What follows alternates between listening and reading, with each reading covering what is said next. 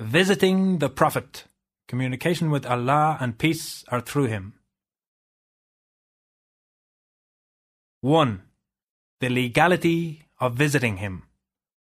Communication with Allah and peace are through him.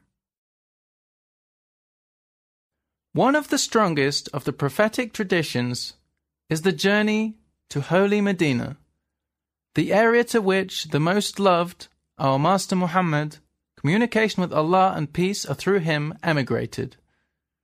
The purpose of this pilgrimage is to see the sacred garden, which is one of the gardens of paradise, and to visit the Master of creation, who was sent as a mercy for the whole world, and as a herald for all humankind.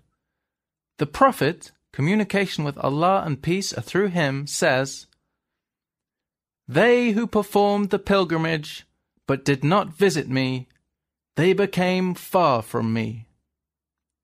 In another saying he says, "They who did not visit me, though they had enough time to do so, they became far from me."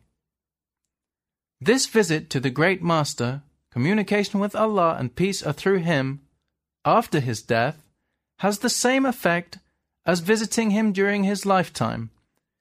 It was reported that he said, "He who performs the Hajj and visits my tomb after my death, it would be as if he had visited me during my life."